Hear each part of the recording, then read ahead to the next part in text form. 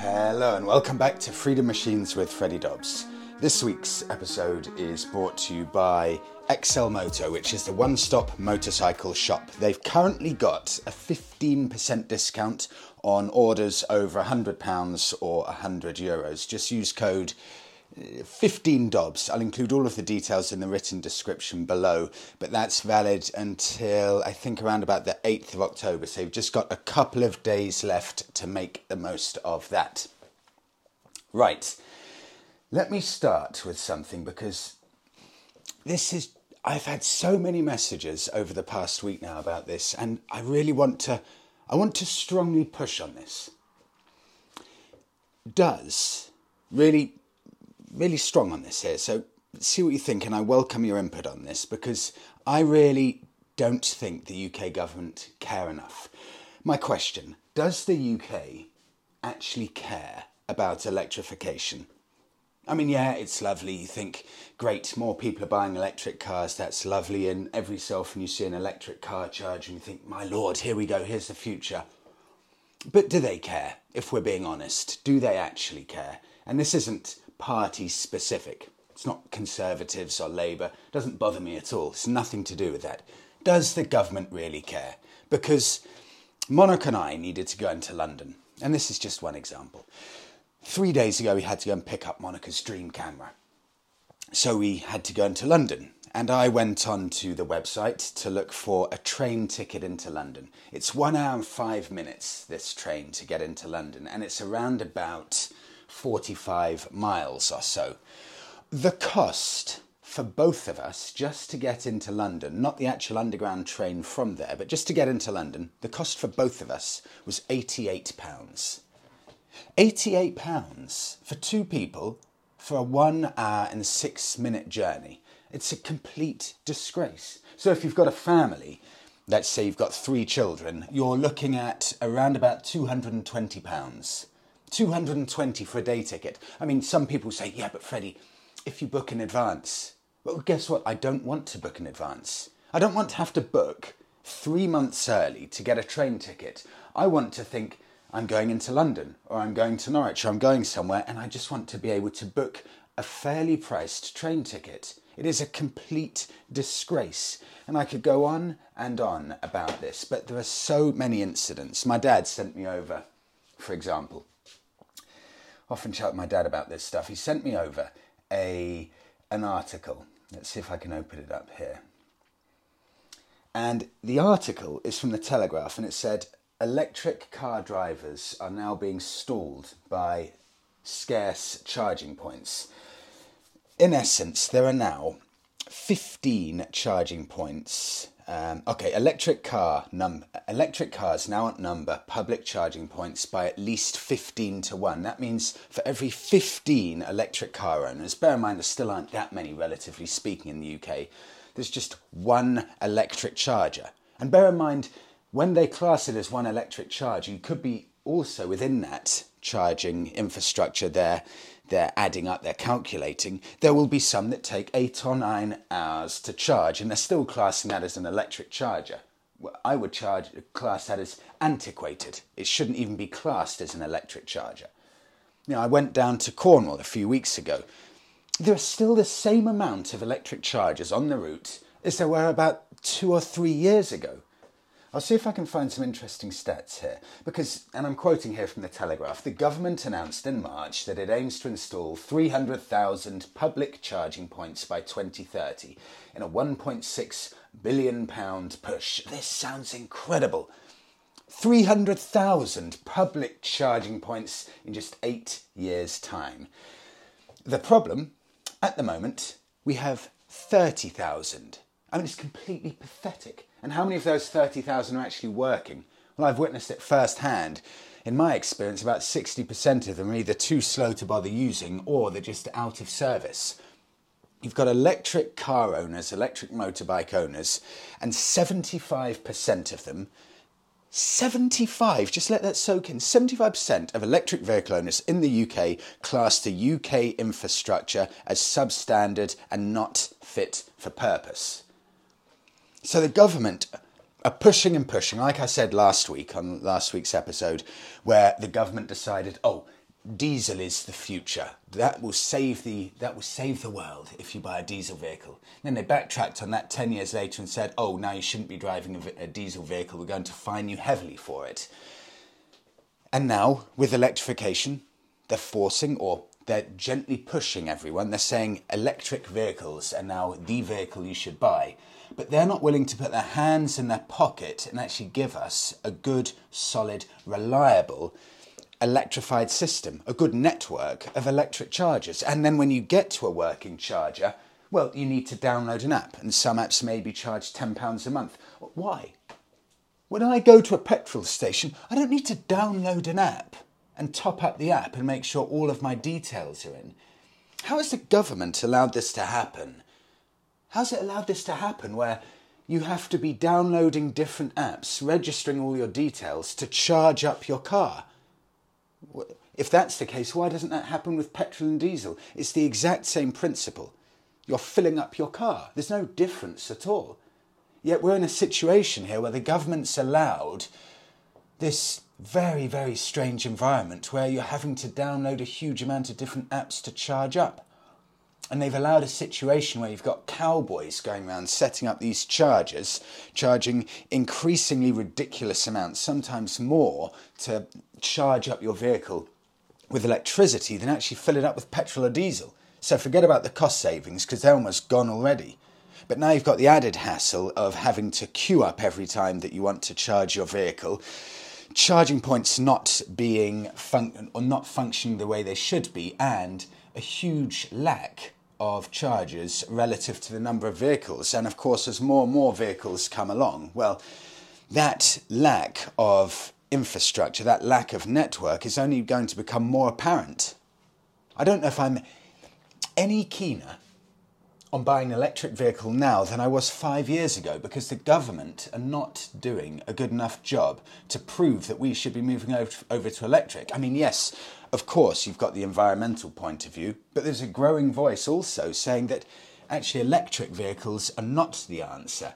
I was reading an article earlier this morning about hydrogen-powered vehicles, and China want to be getting millions, and Japan as well, millions of hydrogen-powered vehicles into the network within a matter of years. So actually, is hydrogen going to turn out to be the answer? Certainly it may be easier from a filling up point of view. You can kind of piggyback off the petrol stations, probably in an easier way than you would with having to wait half an hour minimum to fill up your car.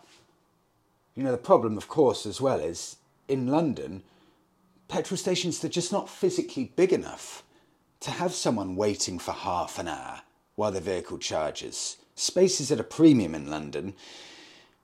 And if you've got petrol stations where people are spending 2 minutes to fill up with petrol or diesel, then it's good. You've got quick turnaround. You pay for your petrol or diesel. You buy a chocolate bar. Good. You're off. Next person in. With electric, you've got to be waiting half an hour. I just don't know if it's viable. I'm starting to think more and more, this isn't going to happen in the way we thought it was going to happen. I'm really dubious now. And I would class myself, maybe an environmentalist is too far, but I'm extremely pro this type of, saving the world. Extremely pro. But I cannot see a way this is going to happen unless, not just the UK government, governments in general, unless they really figure out a way to take electric cars, not just being a highly expensive, probably in reality city commute, to actually something genuinely mainstream. Because the price of the vehicles is still it's still eye-watering. You still have to pay a gigantic premium to actually buy these electric vehicles. I don't know where this is going to end. I don't know what's going to look like in 5-10 years' time, but I don't think it's progressing anywhere near fast enough. I'll move on for now. I'll just see what other emails I had come in. I may come back to that. But next up, the speed limits were secretly changed by 1 mile an hour, and now more people have been fined. So the way it used to work in the UK there used to be a 10% plus 3 mile an hour rule. So if, for example, you were doing, if the limit is 30 miles an hour and you were doing 35 miles an hour, you would probably just about get away with it, because that is 10%, that's 3 miles an hour plus 3, which is 36. So if you're doing under 36 miles an hour, the police would probably have let you off. Now they secretly changed it to 10% plus 2 miles an hour. So it's caught a lot of people out, although I probably in reality don't have a huge amount of sympathy for those people, purely because speeding. And I know even in Switzerland, if you're 1 mile an hour over the limit, you're going to get a hefty fine. So it's probably not too harsh from the police's point of view. Right. I had to just mention this because I gave back the Kawasaki Z650 RS, and I had a huge amount of people, saying, Freddie, okay, that's lovely that you've tested out the Z650 RS, but it's time for the Z900 RS, because there is a very large proportion of people, bikers, who rate the Kawasaki Z900 RS as the finest retro on the market right now. So that's definitely a bike I need to test out. And I tell you what I'll do. Let me do it now. Let me just check prices of this. We know that the Triumph Bonneville is around about, let's say the price is coming in around about £4,000. But the Kawasaki Z900 RS, it's not always the bike that's, on the tip of your tongue when you say retro. But for those who know, it very much is. Let's see if prices reflect the fact it's not always the headline grabber within the industry. No, well, it holds its value incredibly well. That's quite eye-opening. The oldest Z900 RS that I can find here is a 2018 model, and I'm on Auto Trader. And it's £7,500. So, in fact, they hold their value superbly well. Really, really well. If you want an investment bike, go and look at one of those, because you're not going to be losing any money on that at all. Lovely looking bikes. But don't expect a bargain with these.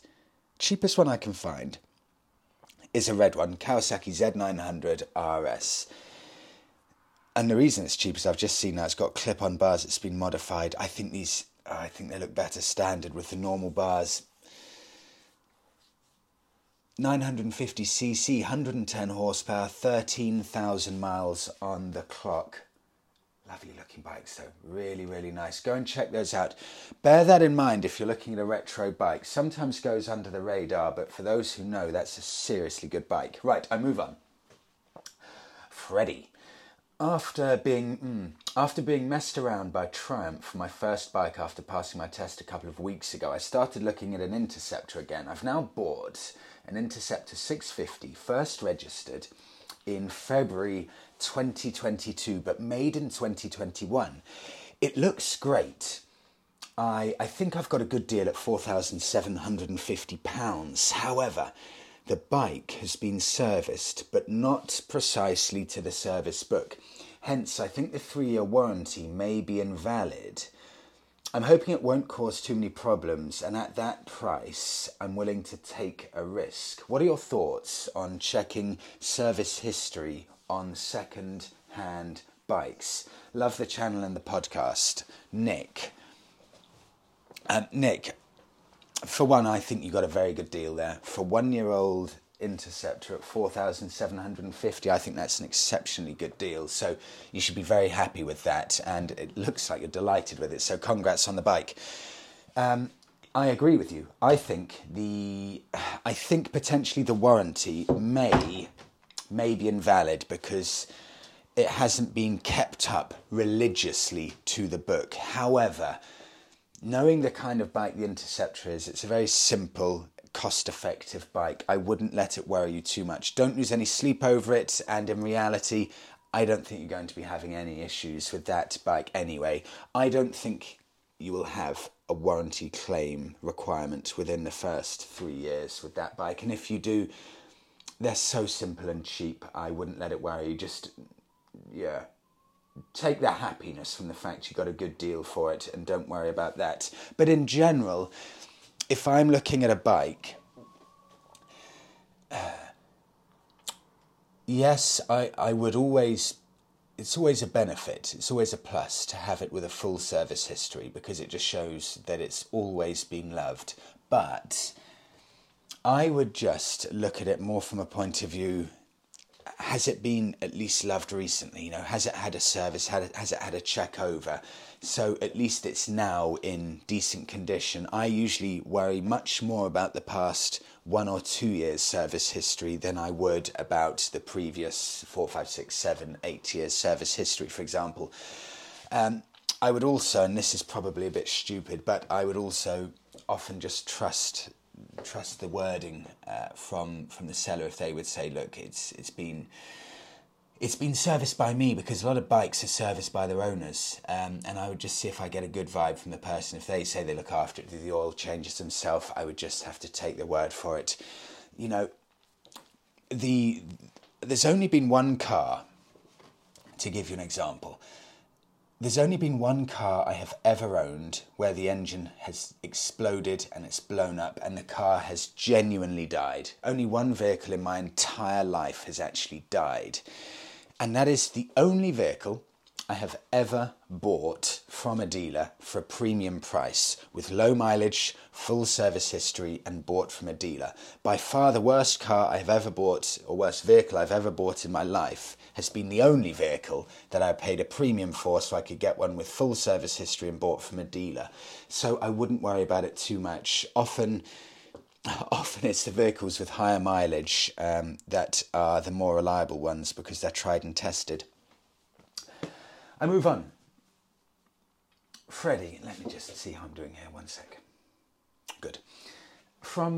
This is from the US. Freddie, I wanted to send you an email as I've been agonising about this for some time now. I've decided that simple biking really is the way to go. So I decided to sell my new Triumph T120 and look for something used which costs around about $7,000, which I can throw around and not get too upset about if I drop it or scratch it.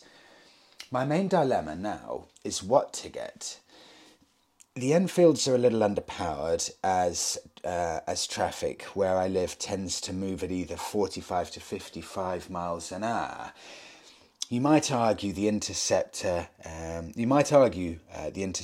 but it was really vibey, and the seat is a bench seat, a hard one you might find in a London park. So, what would you suggest? Maybe you could do a search on Modern Retro on a US site for your next podcast.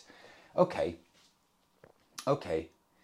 Right, so $7,500 with the main aim that it's something that you can really rip about, rag around a bit and not get a bit heartbroken when you're, for example, $15,000 Triumph T120 gets a scratch on it. Right.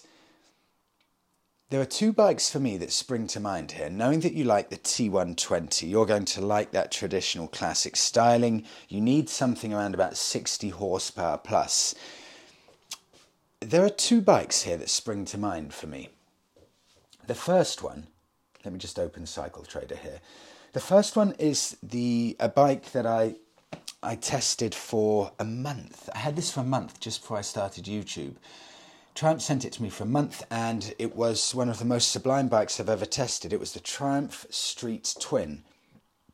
It's 65 horsepower and it is the most sublime handling bike I think I've ever tried. It's also more than quick enough to keep up with anything on the real road. So first of all, I want to just see Triumph Street Twin. It looks brilliant, but it's not so overtly stylish as the T120 where you're going to worry about it too much. It just feels, it does feel a bit more like you can really rip it around the place and not worry about it too much. And I would hope, what should I do? I'll do Florida. Let's do Florida, see what there is there. Okay. I went to zip code. Let's see if I can do it without a zip code. Ooh, Cycle Trader. Okay. I'll try another one, Toby, and see what I can find. Here we go. I'll try Auto Trader. I didn't know you had an Auto Trader in the US. Right, let's see if this requires a postcode. So I'm going for Triumph. It will also be interesting to see what the price differences are like compared to the UK, because in the UK you can get a street triple probably just below £5,000 or so. But let's see. In fact, oh, here we go. I was about to say, Triumph Street Twin, sorry. Phew, I didn't think you had it. Triumph Street Twin. Street Twin. I don't know if I said triple before, but it's a Triumph Street Twin. Most sublime handling bike I've ever tried. Had it for a month, and let's see what they've got. Here we go. Okay, it's up. I will do results by price low to high. There are 27 results here on American Auto Trader. And, here you go. I've got one for you, Toby. 2018. And these are just superb bikes. This will fit you perfectly. This is everything you could wish for, I promise you. There's a lovely red Triumph Street Twin 2018 model. And have a listen to this. 547 miles ridden in the past 4 years. The price, $4,600 US. Well, I think that will tick everything you're looking for, Toby, and it's $500 under what you'd be looking for. This is a bike that I would genuinely buy myself. And let me just see what else. Yeah, I mean, here you've got a couple coming in at about 8,000, another one here at 6,000, 7,500. Okay. You may need to do some haggling on some of the others, but it can be done. You can get one for just under $7,000. You can even get one from Triumph Cleveland, actually from Triumph, for $7,500, and that's from Triumph itself. So if you go onto US eBay or something like that, no question at all, you'll be able to get one for around about the $6,500 mark. So that's the first one. The second one, just to give you a little bit of a different flavour, Toby. The second one, I want to read out a message that someone sent to me. Let's see if I can find it. Here we go. This is from a rider in the UK who's owned a Honda CB1100 and also a Kawasaki Z900 RS. He rates them both very highly, but he gave me a good bit of advice. So have a listen to this, anyone considering a Honda CB1100. That's the underrated Honda modern classic. And he said, Freddie, as an owner of both the 2018 and 2013 Honda CB1100 in my life, I would strongly steer people towards the Honda CB1100 up to or from 2013. So towards the 2013 model. The later model felt much more heavy and slower. If this was a change of emissions rules strangling it or not, I'm not sure, but the 2013 model was superb in every way. A bargain for any used buyer with lots of mods out there to tweak it. Just check, I've read everything there. Lots of mods to tweak it. Okay, here we go. So let me see if I can find a slightly older Honda CB1100. Ideally before 2018. So, Honda, this will be a more powerful bike, so you may find it's more power than what you actually want. But let's see what we can find here, just to give you another idea. Honda CB1100, and I will say the maximum year, actually doesn't look like they sold them for long in the US. Let me go for a 2013 model. Let's see what we can find you here. Right, 9 results. Oh, okay. 9 results, and let me do results price low to high. The cheapest one. Oh, Toby, I mean, this is just glorious. US consumer advice here I'm sending you over. I found one here. I mean, this is just fantastic. Right, I found one. They're coming at this good value in the US, these. A 2013 Honda CB1100, price reduced to $5,000. That's the 2013 model. I will be honest, this one has been modified. It's had the rear fender has been removed to make it more streamlined. I prefer the classic one. And the classic one, I found one here from a dealer in Ohio, $7,500 US. Bear in mind that's from a dealer, so if you can get a private one on eBay or something like that, you will get it for under the $7,000 mark. That is a superb amount of bike for the money, and they look fantastic. Absolutely brilliant. Lovely black one here, CB1100. Let me just read this out to you. It's got that classic chrome front headlamp. Cannot tell you how good these bikes look. It really is amazing. Also, the older model before the facelifted one, they've got a nicer, more classic style tank as well. Here we go. Listen to this one in Ohio. Used 2014 Honda CB1100 motorcycle for sale in Cuyahoga Falls, Ohio, with 17,000 miles.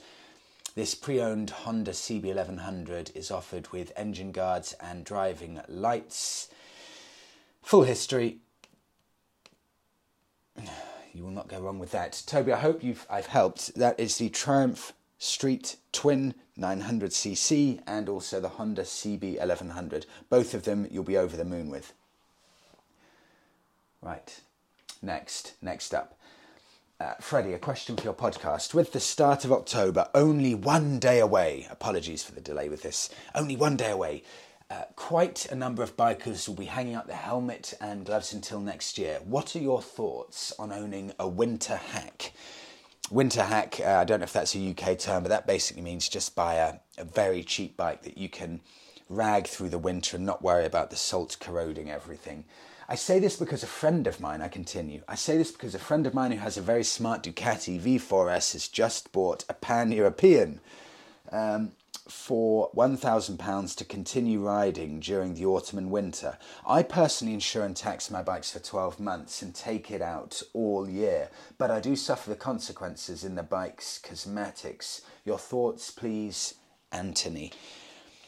Yeah, Anthony, this is a really interesting point because me personally, if I speak from my own experience, I don't buy a winter hack, but only because it may be slightly too tight. I always wonder if it would be too tight money-wise if I buy a cheap winter hack and then it ends up being unreliable. I'm also dreadful at even maintaining the Bonneville, so the thought of owning two bikes is probably slightly too much hassle for me at the moment. Hence, I just spray a huge amount of WD-40 all over my bike.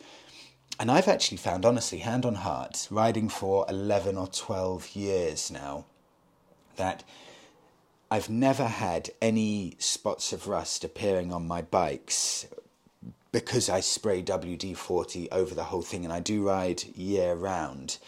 But it's a very fair point that it does damage your bikes, riding in the salt year round.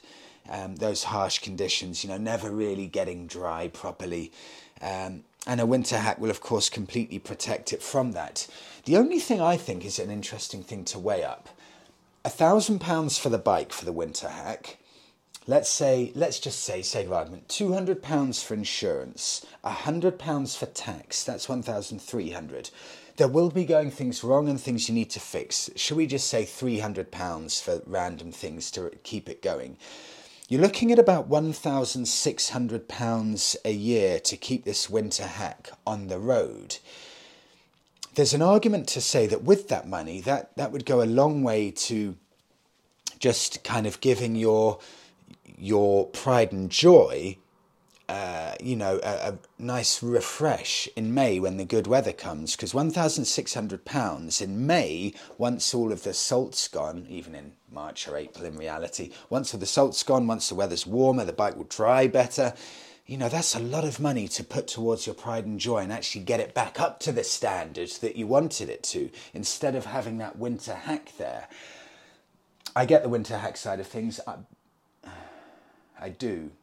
And maybe it would be a different matter if I had, you know, a £20,000 bike. If I had a £20,000 bike, I would be much more inclined to get a winter hack as opposed to my 3K Bonneville, for example. 3K Bonneville, there's no point. But yeah, if I had, for example, a beautiful Indian with loads of chrome, or a beautiful Harley, you know, all chromed out, I think I would have to get a winter hack because, yeah, that really would not be good in the winter. I don't think I would ride an expensive Pride and Joy in the salty conditions. So yes, I would. I'm thinking about it now. I would buy a winter hack if it was an expensive, you know, kind of bike like a Harley, a high-end Ducati, yes. But if it's something like my Bonneville, about 3K, no point at all. No point.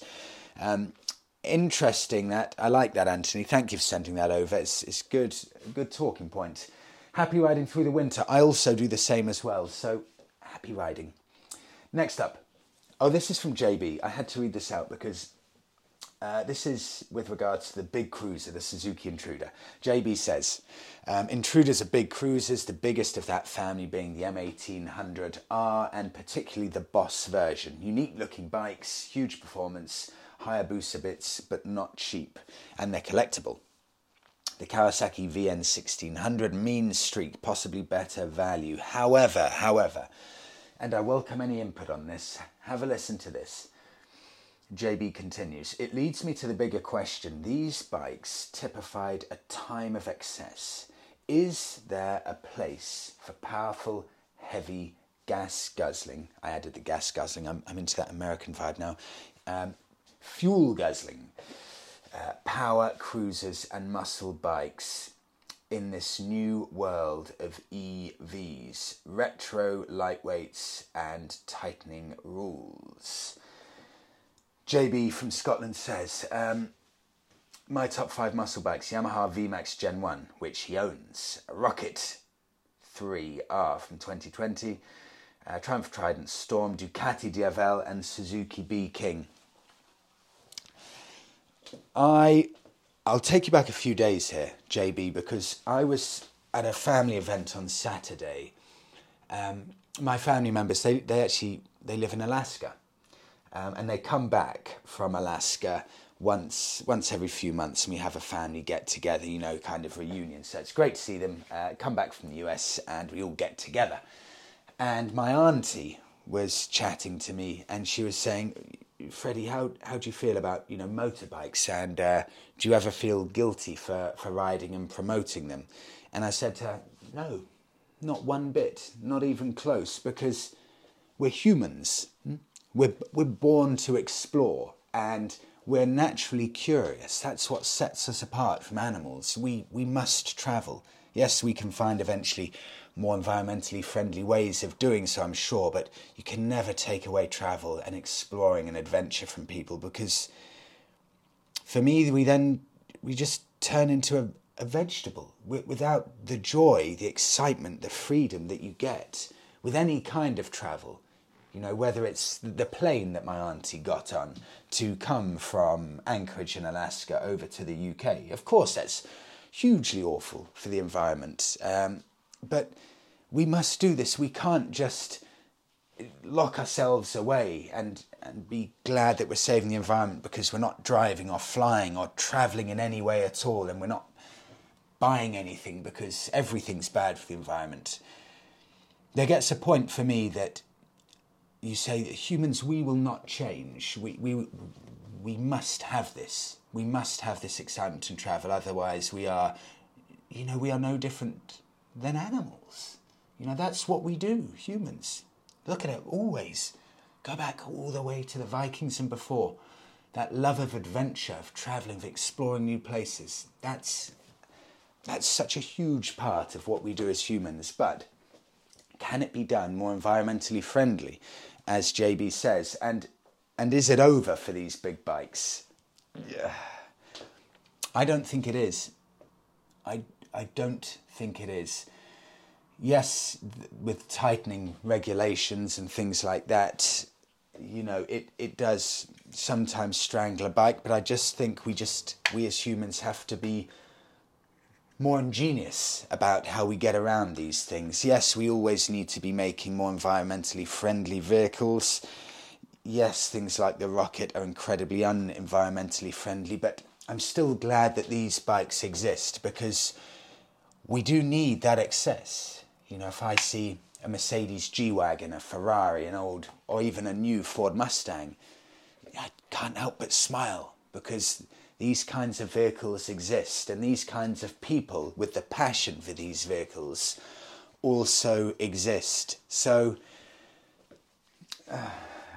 from a green credential side, you know, yes, maybe we could all be riding around on smaller motorbikes, but then in the same vein, the same thought, I don't want to push it to a point, JB, where, you know, you could get to a point where everyone's riding more economical scooters or motorbikes, and then, well, why not go one more and just cycle bicycles? I hope it's not the end of these big bikes. I don't think it is, but I welcome anyone's opinion. I'll read it out if anyone thinks I'm wrong or right, because I'd love to hear your thoughts on it. But no, I don't think it's the end, and I hope it's not the end. And I do love a bit of excess. I really do. Whether it's a big brute of a motorbike or a ridiculous 4x4 or sports car, you know. Otherwise, we're all just existing, you know. And I know we need to save the world, but I don't just want to exist, you know. I want to feel alive. JB, thank you as always. All my best to Scotland. Final one. Freddie, having finally passed the full bike licence this year, congratulations. I have just bought what I feel like is the bike I was always meant to have, a 2011 Triumph Speedmaster 865, same engine as mine. As soon as I saw it and then rode it, I felt like this is me and everything I wanted in a bike. So my question is regarding going to Europe, as I now want to plan a few weeks riding in May 2023 into and around Spain on my own, but I've got no idea what requirements are needed, and also any suggestions or tips would be gratefully received, as I'm still a novice with this biking thing. Thanks again, and eagerly awaiting the podcast. Yes, Simon. Easy. For me, the best bit of advice I can give you is you don't need to overplan it or overthink it. As long as you've got your motorbike and some waterproofs, you'll be absolutely fine. You could go even just with that, the clothes on your back and some waterproofs in your bag. But the things that are essential, a set of waterproofs, because if you get wet, it's just a living hell. So a set of waterproofs, your V5 logbook, and also your insurance printed out on paper, a small, simple tool set, just for example, so you can unscrew the battery if anything bad happens with that, a bike lock, and I would also say, you know, a quad lock charger or something like that, so your bike can always be charging your phone the whole time. For me, that's a game changer, having that. Just to know that your phone's always fully charged the whole time, that is a hugely important point. Apart from that, no. One other thing.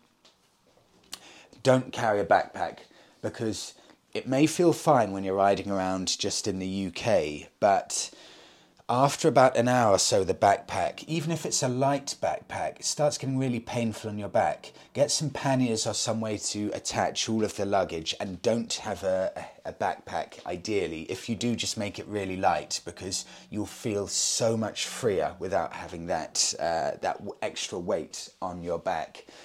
But apart from that, you know, you don't even need to be planning any more than when you wake up in the morning for the rest of the day, because with Airbnb and Booking.com, you can just book as you go.